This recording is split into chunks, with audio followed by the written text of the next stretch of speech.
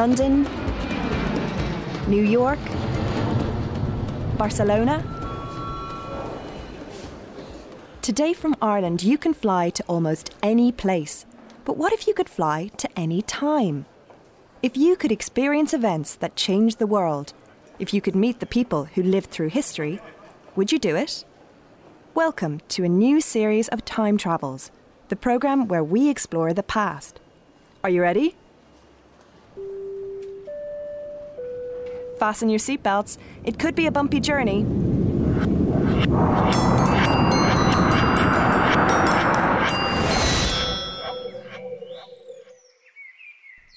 Okay, we made it. And if my calculations are correct, it looks like we're in Greece. Ancient Greece. There's someone coming. Let's see what she can tell us.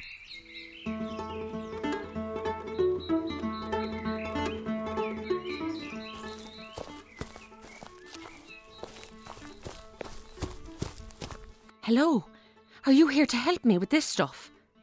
No? Well, I don't know what I'm going to do. I've got so much to carry. The festival's starting tomorrow and I'm just up to my eyes preparing everything for the master and his family. I work in that grand house on the hill. Nice, isn't it? And yes, before you ask, I am a slave. But my master is not the worst. Not the best, mind you, but not the worst. I run the kitchen, and I can tell you that I keep it all well under control. And usually things tick over very nicely. But the master and his wife are just mad for the festivals. Now, I think I'd enjoy a good shindig as much as the next person, but between you and me, in our house, it's all a bit OTT this year. More food than anyone could eat, and wine flowing as if there's no tomorrow.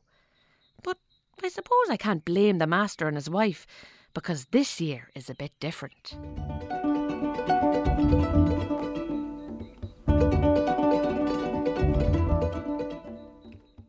You see, in Olympia, they've always had a huge festival every 4 years to honour the gods. And the last few times, the festival has included the Olympic Games. It's nice in a way, because the wars and the battles all have to stop, and everyone gathers to have a bit of fun. The Olympic Games used to just be a running race, but now they've added lots more events. There's chariot racing, wrestling, boxing, jumping, javelin and discus throwing. And that's the thing. This year my master's son, Alec, has decided to enter the games. He's trying for the wrestling. Now, don't get me wrong, he's a big fellow and I'm sure he's got a good shot at it. But I'm terrified he'll get hurt. I've taken care of him since he was a baby and he's grown up to become the gentlest of giants. He sometimes brings me fresh flowers if he comes across them in the fields, the dote.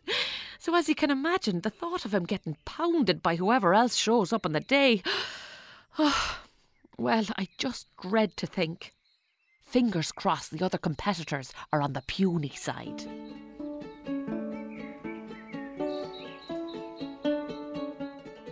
I was only saying to the other servant this morning, it's certainly very exciting for the household and it would be such a huge honour for Alec to win. But honestly, there's been talk of nothing else for the past year. Everything's been focused on Alec's training, Alec's diet, Alec's rest. I'll be glad when it's over. I won't sleep a wink the night before, of course, praying to the gods that they keep him safe. But hopefully it'll go well for him. Not that I get to go see him competing, of course. As a woman, you can't get in the door. But I suppose it wouldn't really be appropriate anyway, as the athletes are all totally naked. Anyway, I better head off now or I'll never finish my work for the day. Enjoy the festival!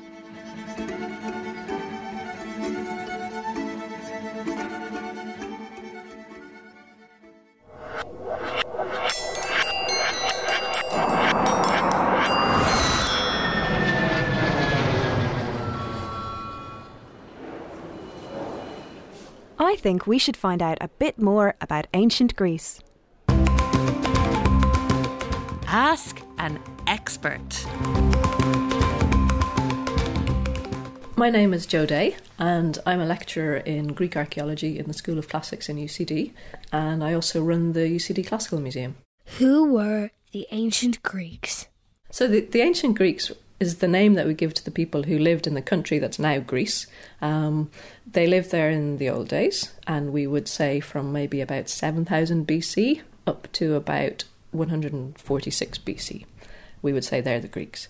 But if we're actually talking about the ancient Greeks that we know about and that we think about when we say that phrase, we really mean the people who lived in Athens, because we know the most about the people in Athens, and we mean the people who lived there from about 700 to about 400 BC. What gods did the ancient Greeks believe in? The ancient Greeks believed in loads of gods, and the thing that's interesting is that they saw their gods as people like them. So they had human characteristics, so they fought with each other, they loved each other, they played tricks on each other. The most important ones were called the 12 Olympians, and they were all a family of brothers and sisters and fathers and mothers and things. So, for example, Zeus was the king of the gods, and was the father of a lot of the other gods. One of his children, Athena, was the goddess of war and also wisdom, and she's always shown wearing a helmet, and she's got an owl perched on her shoulder. And interestingly, she was actually born from Zeus's head. So when she was being born, he had a headache, and one of the other gods, Hephaestus, who's the craftsman god, came with an axe and split open Zeus's head, and Athena burst out fully grown up and wearing her armour and ready to go. So there's some funny stories about them like that. Athena had a brother called Apollo, who was the god of music and who was also associated with the sun, and the Greeks believed that the sun moving across the sky was Apollo's chariot going across the sky every day. There was a god of war called Ares, who was very strong and very fierce.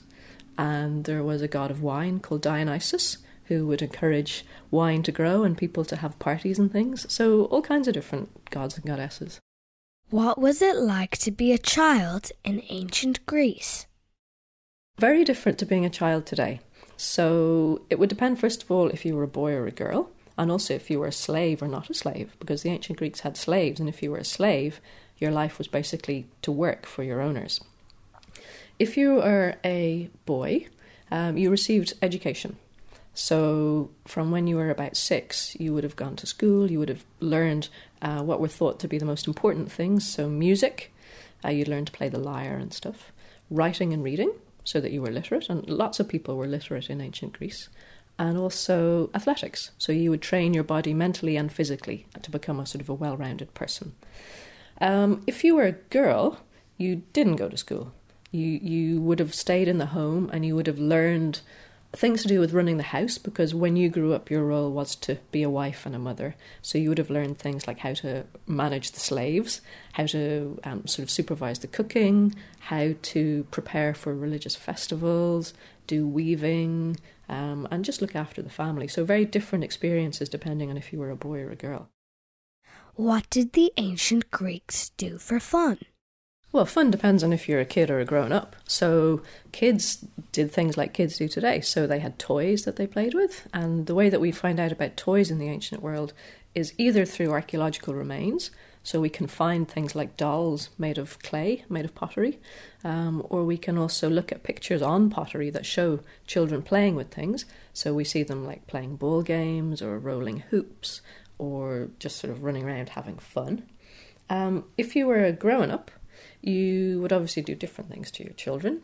So one of the main forms of entertainment for grown-up men in ancient Greece was to go to an event called a symposion, which was a all-male party where they sat around and they drank wine and they took turns to recite poetry, to sing songs. They played games like balancing acts and things.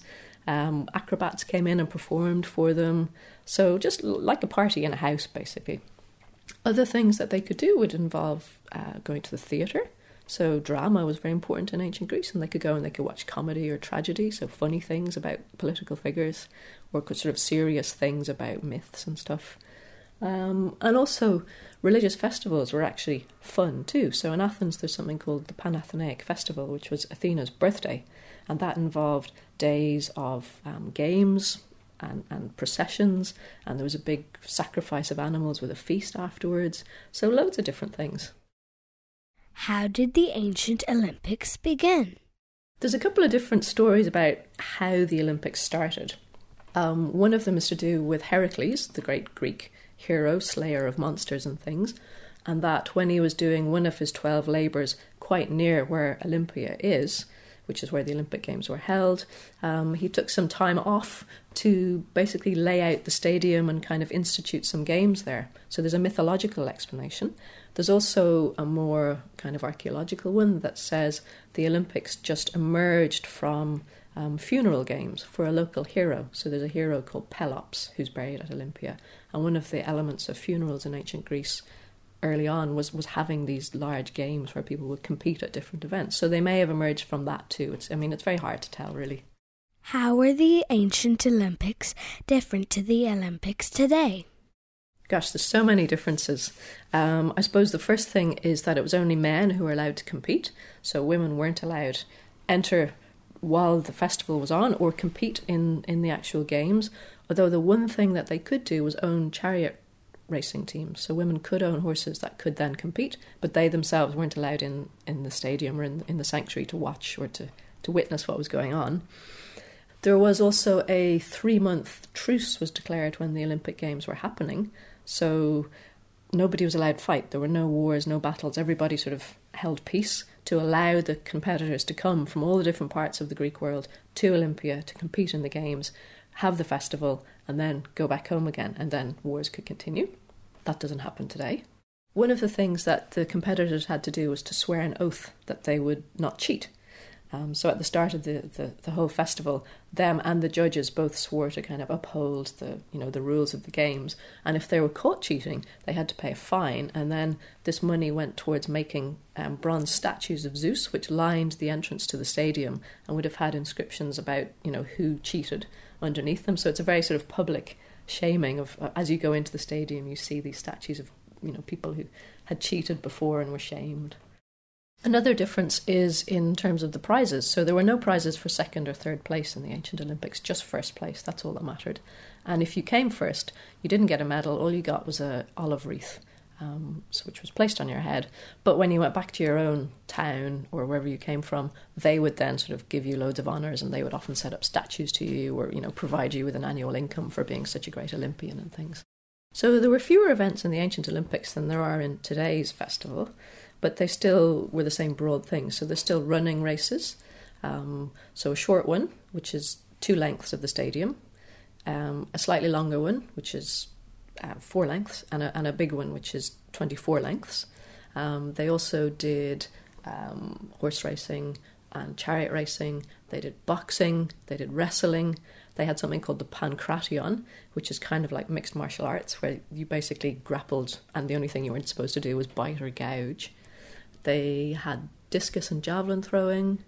And one other race they had was something called the hoplitodromus, where you ran in your armour as a soldier, so with your shield and your greaves, which are metal shin guards, and you would have to run, again, the length of the stadium. So I imagine that would have been quite funny, actually, as well as quite hard. Who could enter the Olympics? Only men. So women weren't allowed to be competitors. They could own horses that could enter chariot races and things, but they weren't allowed to enter the actual sort of sanctuary or to compete or to witness the games. And this was one way that this was upheld, was that they all competed naked. So there's no way a woman could actually sneak in. What did the ancient Greeks give us? Gosh, so much. Obviously the Olympics, but also things, political systems like democracy is a Greek invention.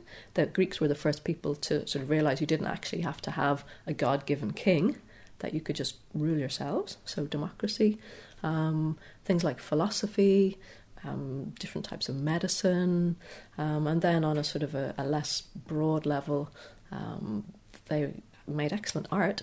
So we've got all kinds of wonderful sculptures from ancient Greece, amazing pots, which we can look at in the Classical Museum. They gave us theatre, the idea of going to watch drama in a sort of a stepped, semicircular theatrical space. They gave us the gridded city, so that's that gridded layout that you see a lot of newly planned cities are built on, particularly in places like America. That's actually a Greek invention. So all kinds of stuff that we still draw on today. Myth. Greek myth is the foundation for TV shows and drama and literature and all kinds of things. Were the ancient Greeks better than ancient Romans? Of course they were. How could I not say that? They were better. I mean, they're obviously two very different cultures that had different ways of doing things. The Greeks were better because they didn't have one person in charge. So the Romans, had an emperor, whereas in Greece there are lots of different sort of self-sufficient governing city-states. I've just explained to you all the different things that they've bequeathed us. Their pottery and their art is better than the Roman art. In ancient Greece, they didn't go to watch gladiators kill each other for fun. Killing somebody was forbidden. It was frowned upon, and you would be ostracized, you would be kicked out of your community if you killed someone. In ancient Rome, people would frequently go to the amphitheatre to watch gladiators and prisoners fight each other and kill each other for the crowd's entertainment, which would not have worked in ancient Greece. Did you know that ancient Olympic athletes competed in the nude? Weird, but true. Here at the UCD Classical Museum, there are some interesting artefacts from ancient Greece. Joe Day is going to show us around. So now we're in the UCD Classical Museum. The Classical Museum was actually set up at the start of the 20th century by a professor of Greek in UCD who believed that you couldn't teach about the ancient world without stuff. So he wrote letters to museums and excavations around Europe and said, I'm setting up a classical museum, have you spare things? And then they would send them, pottery and whatnot. And so he built up a collection for teaching in that way, which I love the idea of them flying around in the post and stuff. In the museum, we've got a collection of things from ancient Greece and ancient Rome, as well as Egypt and Cyprus. There's loads of pottery, but we've also got lots of coins. We've got some inscriptions, which are stones with writing carved on them. And we've got a little bit of glass and a little bit of metal. So what we're looking at here is those two little vases on the back shelf there. These are little pots that were given to boys when they were about 3 or 4, and they attended a festival of Dionysus called the Anthesteria, which is a big celebration to do with opening the new wine for the new year and everything. And it also marked the coming of age of young boys, where they were sort of their first taste of wine in a kind of a community setting. And they would get a little jug each to commemorate that event, and the jugs have got pictures on them of kids playing and doing appropriate kind of child things. So you can see that little girl there is bouncing a ball or something. And then in this picture here, if you come this way a little bit more, you see he's pulling a kind of a trolley behind him, and see that there's grapes hanging down from the top, because this is tied in with Dionysus and the wine festival. And you can also see that they're not very good at drawing children. It's something that actually didn't work well in ancient Greece till about the 4th century BC. Kids before that look like mini adults, so they're often really muscly and quite funny looking. So these pots date to about 420 BC, so they're about 2,500 years old. So this metal thing here is called a strigil. Now you can see it's curvy. It's about maybe a foot long, and it's got one kind of sharper side. And it's an essential part of any athlete's toolkit, because when they were training or practicing, they covered themselves in oil and got all kind of greased up and ready to exercise. And then afterwards, they would use the strigil to scrape off the oil and the dirt for when they were wrestling or whatever. So it's how they got clean in ancient Greece and in Roman times too. So they didn't have shower gel and shampoo and things. They used oil and a metal scraper basically. So this is a huge pot. It's about 0.5 metre tall, and it's a shape called a crater, which is an essential part of any ancient Greek symposion, or those wine-drinking parties, because it's for mixing water and wine together. So the ancient Greeks believed that you shouldn't drink wine undiluted, that you had to water it down or else you were a barbarian. It's kind of nice because on one side of it here we have a picture of them actually at a symposion. So you can see there are 3 guys sitting on a couch together, and then another 3 over on this side, obviously either arriving or leaving the party. And this is how they sat down at their symposium. They didn't have tables and chairs like we do. They didn't have a sofa to kind of lounge on. They sat on these couches, 2 or 3 of them side by side, propped up on an elbow, so they had one hand free for drinking their wine and the other hand to prop them up, and they would chat and play games. And what they're actually doing with the cups in their hands there So you can see that that is a cup, like the one I showed you, or like this one here with a little soup bowl shape. They're playing a game called Cottobos, which is a game where they had to flick the dregs of the wine at a target and try and knock something over. So, they're enjoying their party.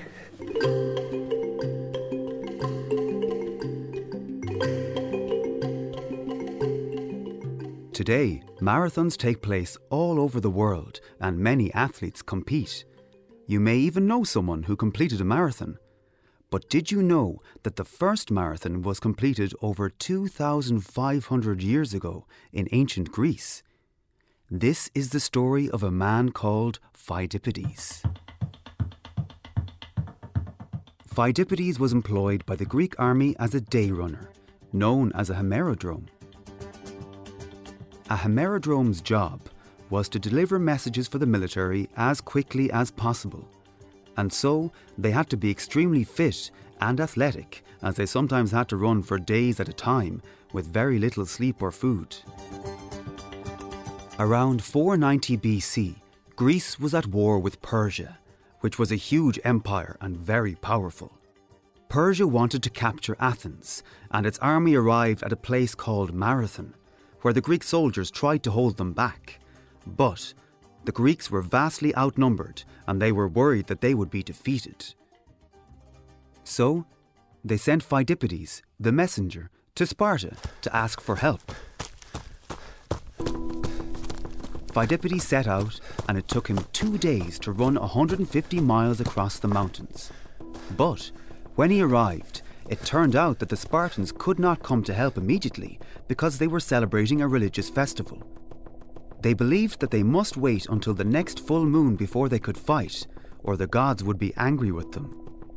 The next full moon was 6 days away, so Pheidippides turned around and ran the whole way back to Marathon, all 150 miles, to tell the Greeks that the Spartans were delayed. Things were becoming very tense, and the Greek soldiers decided that they could not wait for the Spartans, and they attacked the Persian army. The battle was ferocious. There were far more Persian soldiers than Greek soldiers, but despite all odds, the Greeks won. The Persian army left to go straight to Athens, where they hoped they might have more success. Pheidippides was called upon once more. This time, he had to run to Athens to tell them that the Greeks had won the Battle of Marathon, but to warn them that the Persians were on their way to the city. He ran the whole 25 miles and arrived exhausted. He shouted, "Rejoice, we conquer!" And then he died. Historians do not know if the story of Pheidippides really did happen this way, or if it is partly a myth. But the story is remembered today with the modern marathon, a running race of 26 miles, which is now a popular sporting event. The first marathon was run at the modern Olympic Games in 1896, and it was won by a Greek man called Spiridon Louis. By coincidence, he too had worked as a messenger, just like Pheidippides. He was a postman. Today, some people also take part in an ultramarathon in Greece, called the Spartathlon, which is over 150 miles.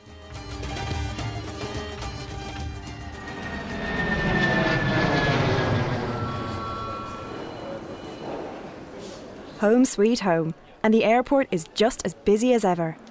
And like I said, you can fly to almost anywhere or any time.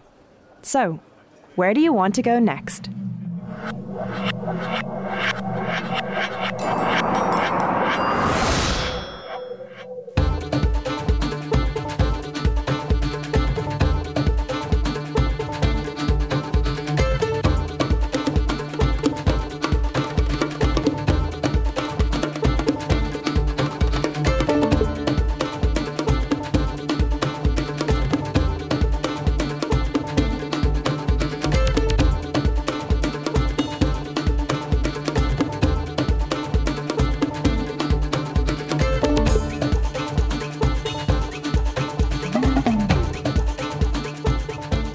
This programme was funded by the Broadcasting Authority of Ireland with the television licence fee.